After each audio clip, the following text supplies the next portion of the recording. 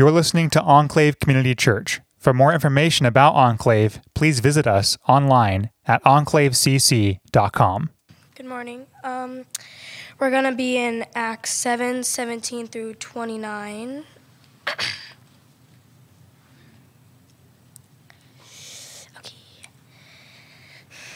As the time drew near when God would fulfill his promise to Abraham, the number of our people in Egypt greatly increased.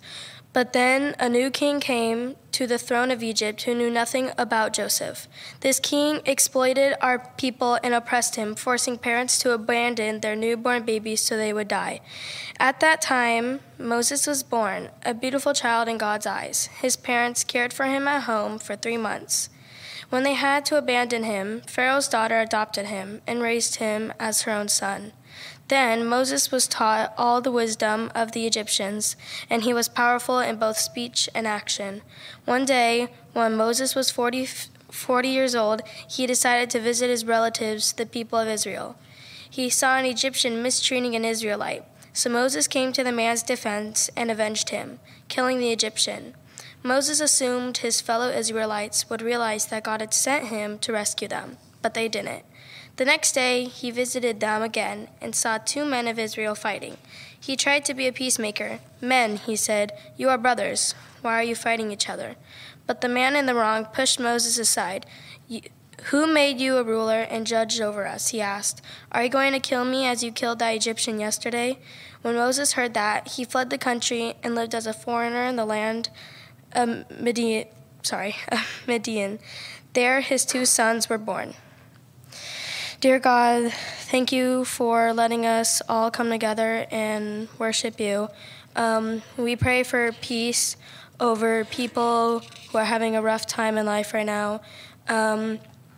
We thank you for everyone and everyone's families, and we hope everyone gets better. Amen. Thank you, Trinity. Nice long passage for you. You made it through that. Good job. Good job. So today we're going to talk a little bit about settling into God's family, what it means to settle into the household of God. And part of that has to do with embracing our status as children.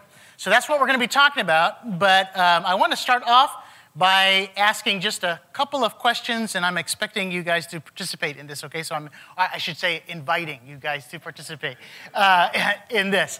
So just by show of hands, and we got to be careful here because some of you are with your parents or family members. So, but how many of you grew up in a family, like if you're just totally honest, you grew up in a family that was dysfunctional? Now, okay, so we have, if your parents are here, just blink twice hard, okay? Right, so you kind of know what that is like. Now, here's another follow-up question. So what are some of the features of a dysfunctional family? What would you guys say?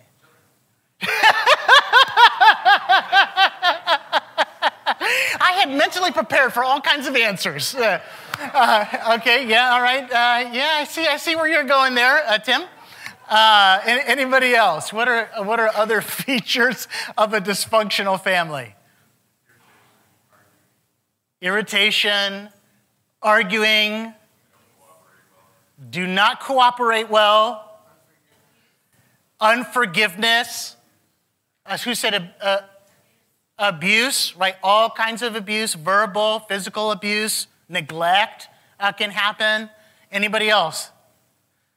Right, a general lack of valuing one another, like that's all part of a dysfunctional family. Okay, so here's another question, a follow-up question. So how many of you didn't really realize that you were growing up in a dysfunctional family until later on in life, and then you're like, man, what is all this baggage that I'm carrying around, and it's like spilling out everywhere? Anybody kind of in that boat? Okay, yeah, that is the story of a lot of people, right? So a lot of people come out of dysfunctional families, but I think what God wants to communicate to you today is he wants to invite you into a very different kind of situation. Through Jesus, he wants you to settle into a new kind of home, very different from the one that you came from.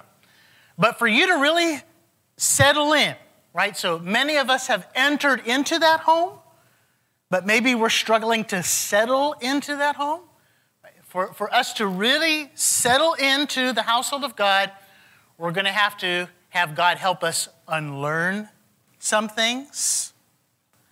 We're going to have him teach us to trust him.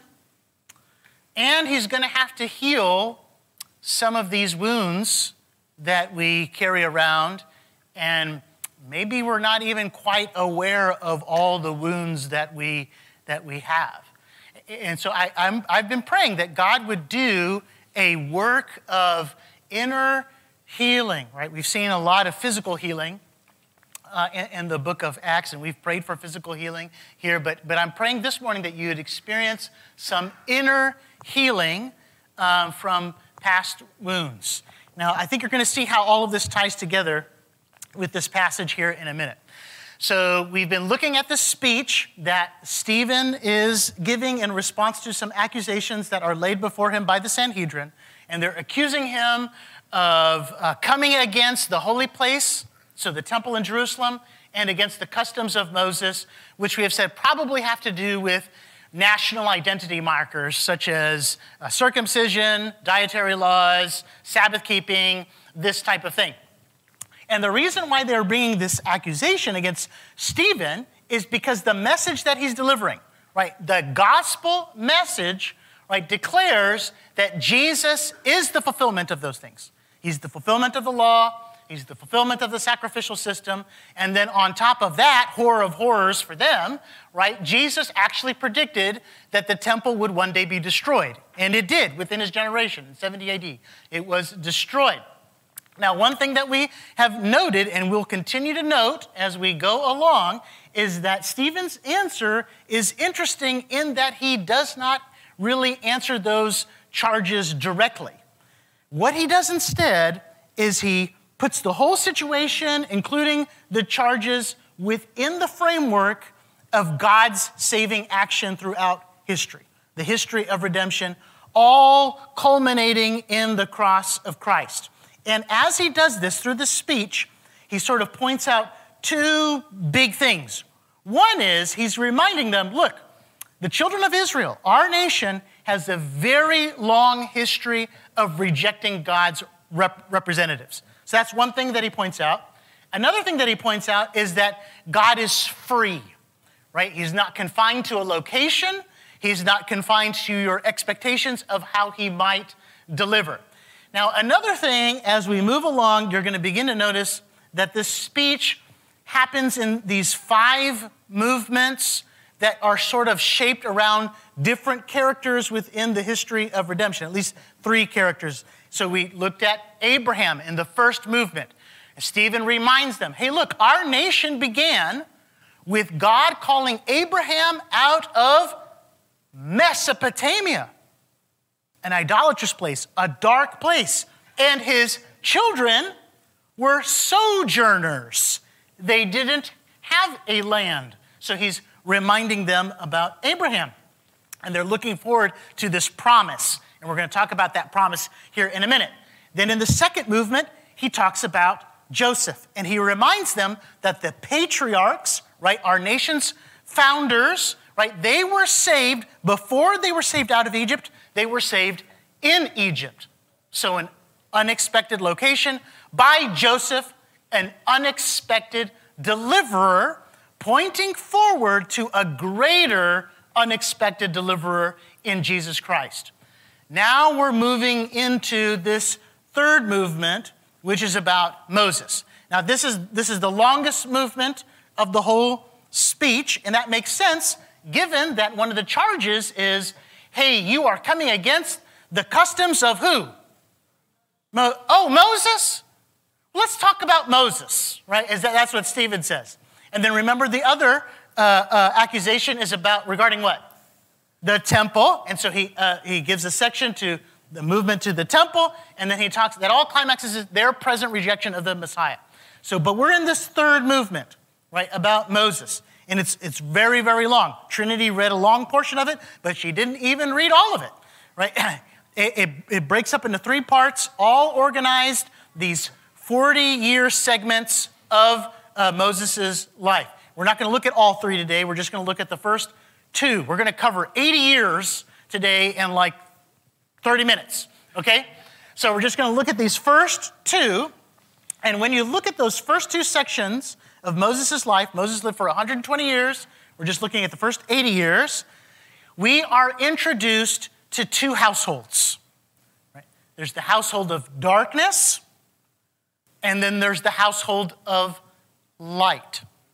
So we're going to first talk about the household of darkness, then we're going to talk about the household of light, and then we're going to close with thinking about obstacles that stand in the way, sometimes that sort of hinder even wanting to enter into the household of light, but even obstacles that sometimes make it difficult for us to sort of settle into the household of the Father and fully embrace all that that means for us, okay? So the first household we're going to talk about is the household of darkness. But before we really get into that, we need to understand how God originally established this household. So in the beginning, God created a good, habitable world designed for human flourishing. So if you look in Genesis chapter 1, everything that is created is sort of pointed at planet Earth in service of humanity flourishing, okay? Then at the climax of his creation, he creates image bearers, right? Adam and Eve. And then he commissions them in Genesis chapter 1, verse 28. He says, be fruitful and multiply and fill the earth and exercise dominion over it.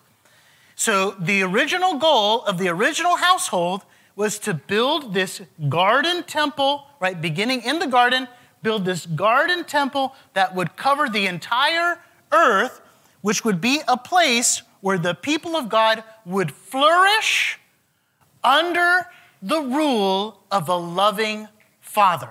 So that's the goal of the original household, okay?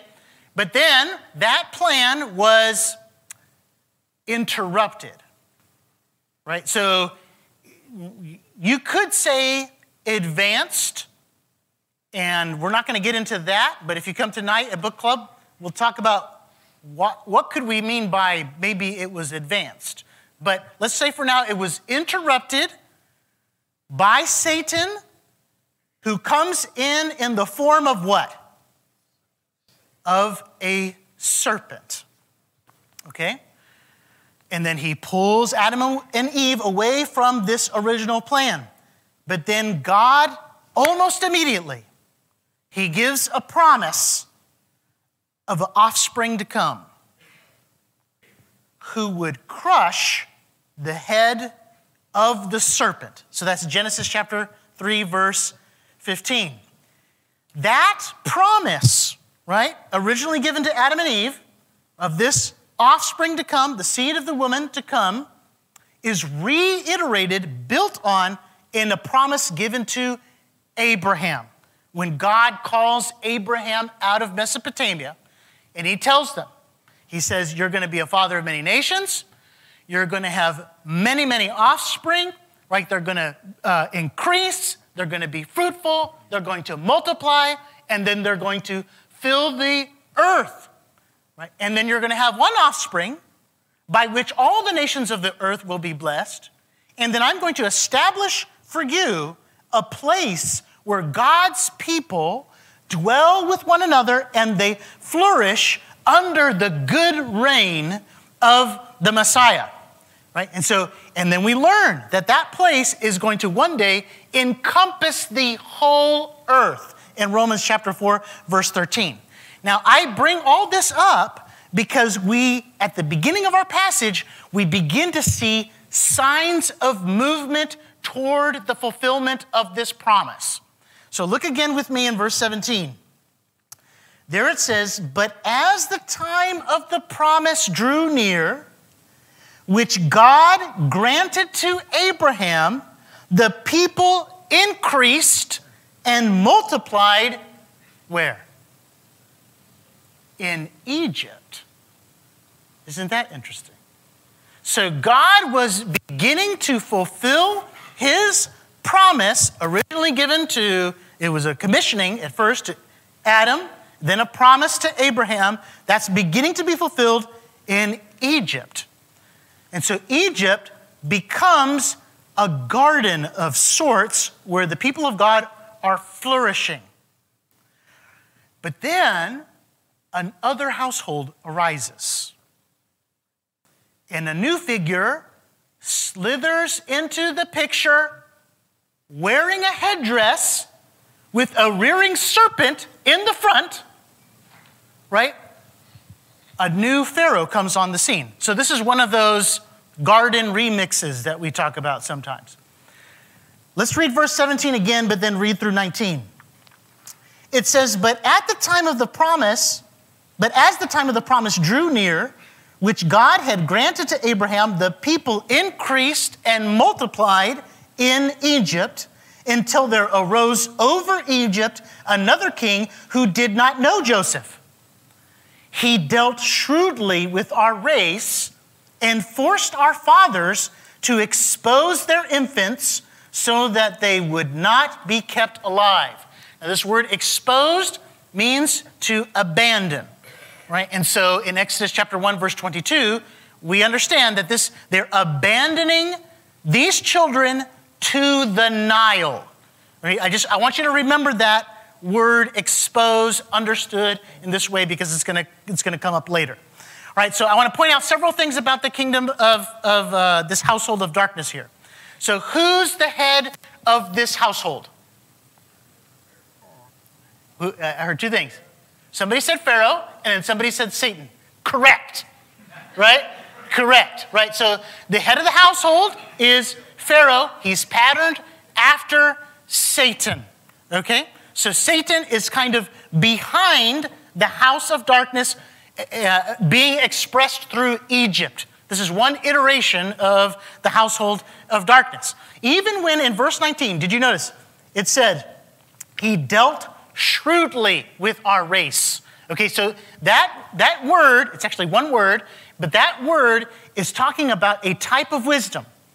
But it is a fallen wisdom used to deceive and take advantage of others. Who does that sound like? Satan, right? How is the serpent described in Genesis chapter 3, verse 1? More crafty than any beast of the field. Right? Okay, so that is the head of this household. What are some of the features of his reign? Right. Injustice, hatred. People are either seen as tools to use, so think about the Egyptians going into slavery, or threats to stamp out. We need to kill all the male children of the Hebrews by abandoning them to the Nile, right? And the whole goal of this household is to get on top and to stay on top. And if anybody gets in the way of you being on top, then you stamp them out, right? And so it is a anti-God rule. It is a anti-human rule, right? The whole point of it is to stop the seed of the woman, right? The promised offspring to rise to power and establish his kingdom, right? That's the whole, it's to prevent that from happening, right? And you can't help but think of Matthew chapter 2, verse 16 and following, where the king of Israel, which is, self-proclaimed king of Israel, Herod, what does he do? He has all the male children 2 years and younger killed around the area of Bethlehem. Why? Because there's this word of somebody rising up and having power right? And he's trying to stay on top. So you see this happening over and over and over again. So those are some of the features of this rule. What about the subjects? What are they like? Well, as is often the case, the subjects, right, of a kingdom or the children of a family, of a household, they start to take on the characteristics of the head. And it starts to get really dysfunctional. Right? So if you look in verse 24, right, you have an Egyptian who is oppressing and wronging, you could translate that, performing acts of injustice against an Israelite. But then if you go down to verse 26, same word used, another Israelite is wronging, performing acts of justice against another Israelite, right? So the subjects are acting like the head who's acting like his head, right? Or the kids are acting like the dad who's acting like his dad.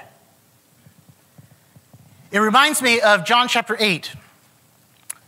Because remember, Stephen is talking to the Jewish leaders.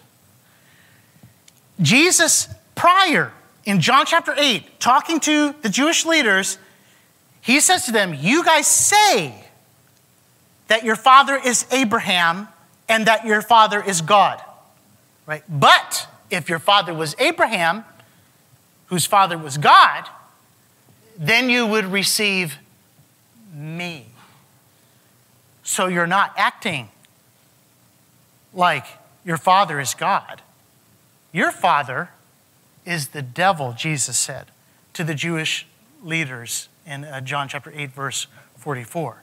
Bold words to say, right, by Jesus. So you see what's happening, right? The household of Egypt is a dysfunctional one, but it is just one expression of the kingdom of darkness under the rule of Satan. Jesus said of the devil that he is the ruler of this world in John chapter 12, verse 31. Now think about, because I don't know about you guys, but I don't generally think about myself living in a world ruled by Satan. I mean, it's bad, right? But ruled by Satan? Well, maybe we've just gotten used to it.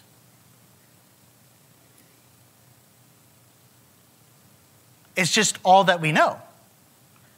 Just like those of us who have grown up in a dysfunctional family, we didn't know it was dysfunctional. But now God wants to take us from the kingdom of darkness and then bring us into the kingdom of light. So this is our second point. All throughout the history of redemption, God raises up leaders, deliverers, to bring his people back into the household of light. So he calls Abraham. Then he causes Joseph to rise up. And now we're on Moses, right? What is this kingdom of light like? What is the ruler like? Well, the rulers are simultaneously rulers and deliverers. They are Lord, yeah, but also Savior. And they don't use serpent-like wisdom in order to take advantage of other people and deceive them. They use godly wisdom in order to bless other people. So if you think about the story so far, you go back to Acts chapter 6. Acts chapter 6 and verse 1, Acts chapter 6 verse 7, talks about how Stephen, he's the one talking, right? He was full of wisdom.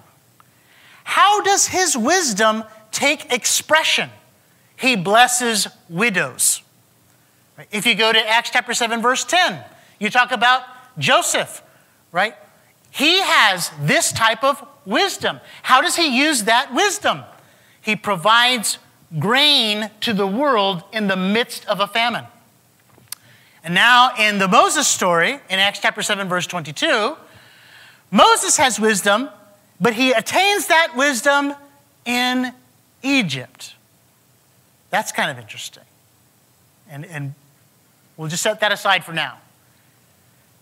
This all looks forward to Jesus, who is the embodiment of wisdom. So he's called the wisdom of God, right? The wisdom of God speaks in Luke chapter 11, verse 29, right? It's out of the treasure of Jesus that we learn about wisdom, Colossians 2, verse 3. But Jesus' wisdom is chiefly expressed where? At the cross, which Paul says is foolishness to the world, but to those who receive it, it is the wisdom of God in 1 Corinthians 1:24. Now, this same wisdom, it's gonna play itself out in the story of Moses in this really surprising way. So if you look at verse 21, Moses is exposed. He is abandoned to the Nile River. But how is he abandoned there? He's put in a basket, which is also a figure of what? The ark. Oh, it's so exciting. He travels through the waters of judgment. Think about the baptism, Adrian. He travels through the waters of judgment. What's Moses' name mean? Do you guys remember? Drawn from the water. He travels through the waters of judgment, and he is drawn up out of the water, which is a sign of resurrection. Then he takes his place in the household of who? Pharaoh. So he's exalted to a position of power where he learns wisdom. Okay? But then he doesn't use wisdom, he doesn't regard it as something to take advantage of. What does that sound like? Jesus in Philippians chapter 2. Right? Instead, he leaves the treasures of Pharaoh's court behind, Hebrews 11:23, and tries to deliver the people of God.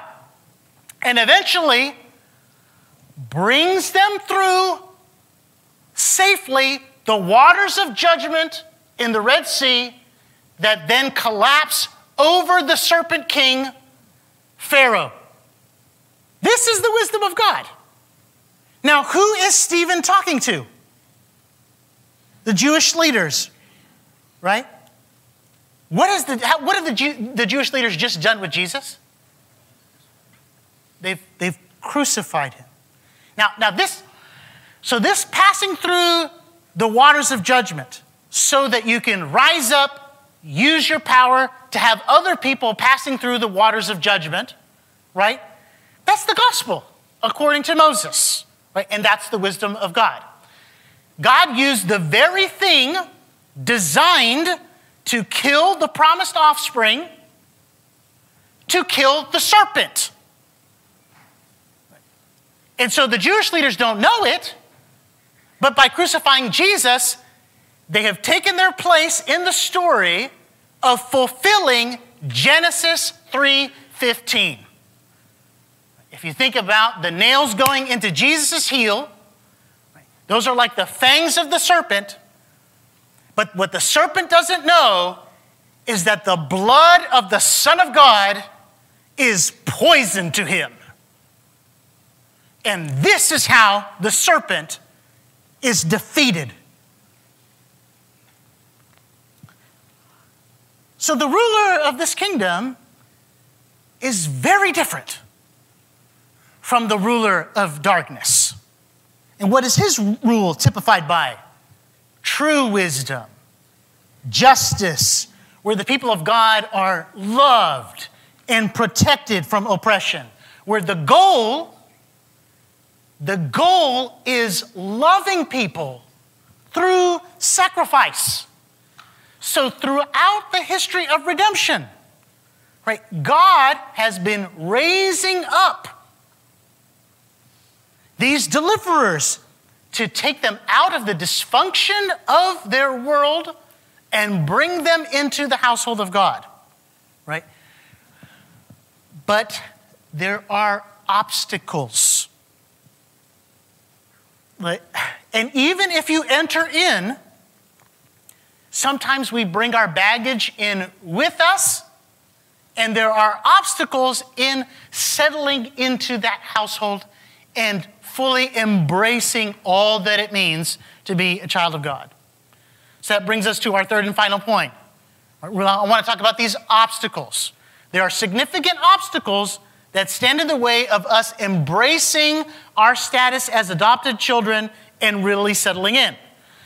Now, when I think about this, I cannot help but think about my daughter, Josie. 7 years institutionalized, right? Brought into our family, right?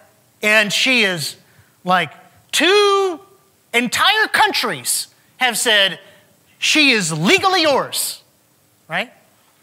But she doesn't care what the countries say, right? Still in her heart, right? She has to settle in to this new family, embrace this status, right? And there's obstacles that stand in the way. What are those obstacles?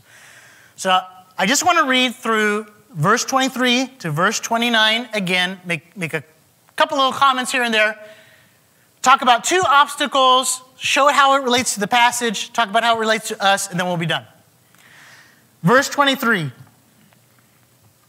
There it says, so we're talking about Moses, when he was 40 years old, it came into his heart to visit his brothers, the children of Israel. Now, when we use the word visit throughout the book of Luke and Acts, it is usually a reference to God's saving action.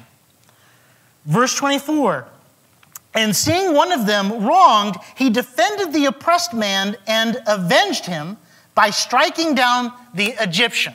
So the word avenged means to make right. So he was wronged, and you can argue whether this was a good idea on the part of Moses or not, but he's trying to make things right from this wrong. He's trying to bring justice. And then verse 25 is critical. He supposed that his brothers would understand that God was giving them salvation by his hand. But they did not understand. Right? So just like Joseph, like, do his brothers get his dream of them bowing down to him? They do not get that dream. They do not like that dream at all, right? Does Jesus, when he comes around, he is making the claims that he makes. Do the Jewish leaders like his presentation? No, they do not, right? Same kind of thing is happening with Moses now. Verse 26, and on the following day, he appeared to them as they were quarreling. So Israelite to Israelite now, and tried to reconcile them, saying, men, you are brothers. Why do you wrong each other? Right? Wrong, same word, verse 24. Verse 27, but the man who was wronging his neighbor thrust him aside, saying, who made you ruler and judge over us? Right? Rejecting God's chosen deliverer. Verse 28, do you want to kill me as you killed the Egyptian yesterday? So Moses is trying to bring righteousness. He's trying to bring justice. He's trying to bring reconciliation into the dark household of Egypt. But there are obstacles that stand in the way of Israel being able to receive and embrace the deliverance that he is providing. What are those obstacles? Well, there's probably many. But one obstacle is, me included, all of us included, right, is that we have broken assessment tools. We assess God's deliverance, his saving action toward us, and I'm not just talking about the initial point of salvation, what he does throughout our lives. We assess it with a tool that has been misshapen by our experiences. And so we don't know if we can trust what God is doing, right? So the Israelites cannot imagine a just ruler. They've just been under unjust rule for 40 years. Can you imagine that? I mean, we complain about this president or that president. It's never 40 years. You know what I mean? 40 years under unjust rule. Do you think they're going to be a little suspicious about what Moses is bringing to the table? Or you think about my daughter Josie, 7 years in an institution. You think Josie is ever going to be suspicious about trusting us? She's getting there. She's learning, and she's starting to trust more and more, but it's a process. We're the same way. We've broken assessment tools, right? Another thing that's going on is our little shift gear thing going on in our life. It's like stuck in survival. It's just stuck there. They're used to a world, right? The children of Israel, they're used to a world where you have to defend yourself, ward off wrong things, and use any means possible, right? You think about Josie, 7 years in an institution, right? If you don't fend for yourself, you're not going to be taken care of. There's so many kids. There's so many kids there. And then when you start to feel afraid and like you're going to get in trouble, you might use survival techniques that are misshapen, right? So you might lie. You might try to manipulate the situation. But of course, we never do anything like that, right? This is the same thing. Like, we're just coming out of the kingdom of darkness, and we have these things that are broken, right? And so the point is this: the Jewish leaders of the Sanhedrin, they're bringing their broken assessment tools, they're bringing their survival techniques to the table as they are confronted by the gospel that tells them that they're no longer going to be on top. And it really bothers them. And see, what had happened was the Jewish leaders had created a baptized, sanctioned version of Egypt. Do we do that? Do we as Christians do that? And you might say, in Jesus' name after it. But what is our goal? Is the goal to stay on top? Is that the goal? Or is the goal to not regard that as a thing to be grasped, but to let go of that, the treasures of Egypt, and then to become a servant of all? And then to use whatever you have to bless. So I think what God is saying in all of that is he's saying to the Jewish leaders, you've become like Egypt. But he's saying to us, you don't have to live like you're in Egypt anymore. You don't have to think of yourself as an orphan anymore. Right? You are the subject of a loving king who, guess what, has adopted you as his child. And when you embrace that and you settle into that household, you can calm down. Man, sometimes we tell Josie, all right, just say, calm down, because her eyes are going, beep, beep, beep, beep, beep, beep, beep, beep, beep. Like all these threats, I got to manage all this stuff, where's the food, like it just,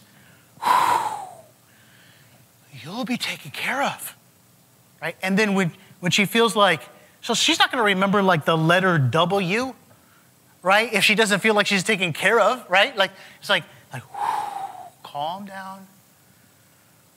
Okay. Oh, there's other people. Oh, they have needs. Oh, now I'm free to bless them. Right? And that's what can happen in our hearts. But there's obstacles, aren't there, in our hearts. There's hindrances in our hearts. There's past wounds in our hearts that need healing, inner healing. And so I want to do something a little different this morning. It's not like we've never done anything like this before, but I want to ask maybe Jay, Carlton, Matt is here, Adam is here. Maybe one of you can decide to be in the back, but if you feel like, okay, that's me. I have all these wounds, and I know in my mind that I am a child of God, but I don't know if I'm settling into this house, and I don't know if I've let go of always feeling like I have to fend for myself.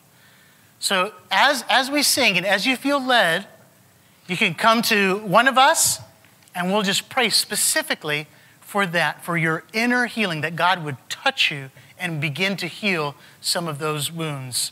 Let's pray together. Father, we thank you for your love.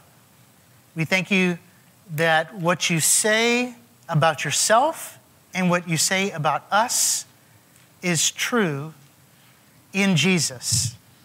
And so, Lord, I just pray right now that you would do a work in our midst. Holy Spirit, come and minister to us, each and every heart, God. I pray for a work. In Jesus' name, amen.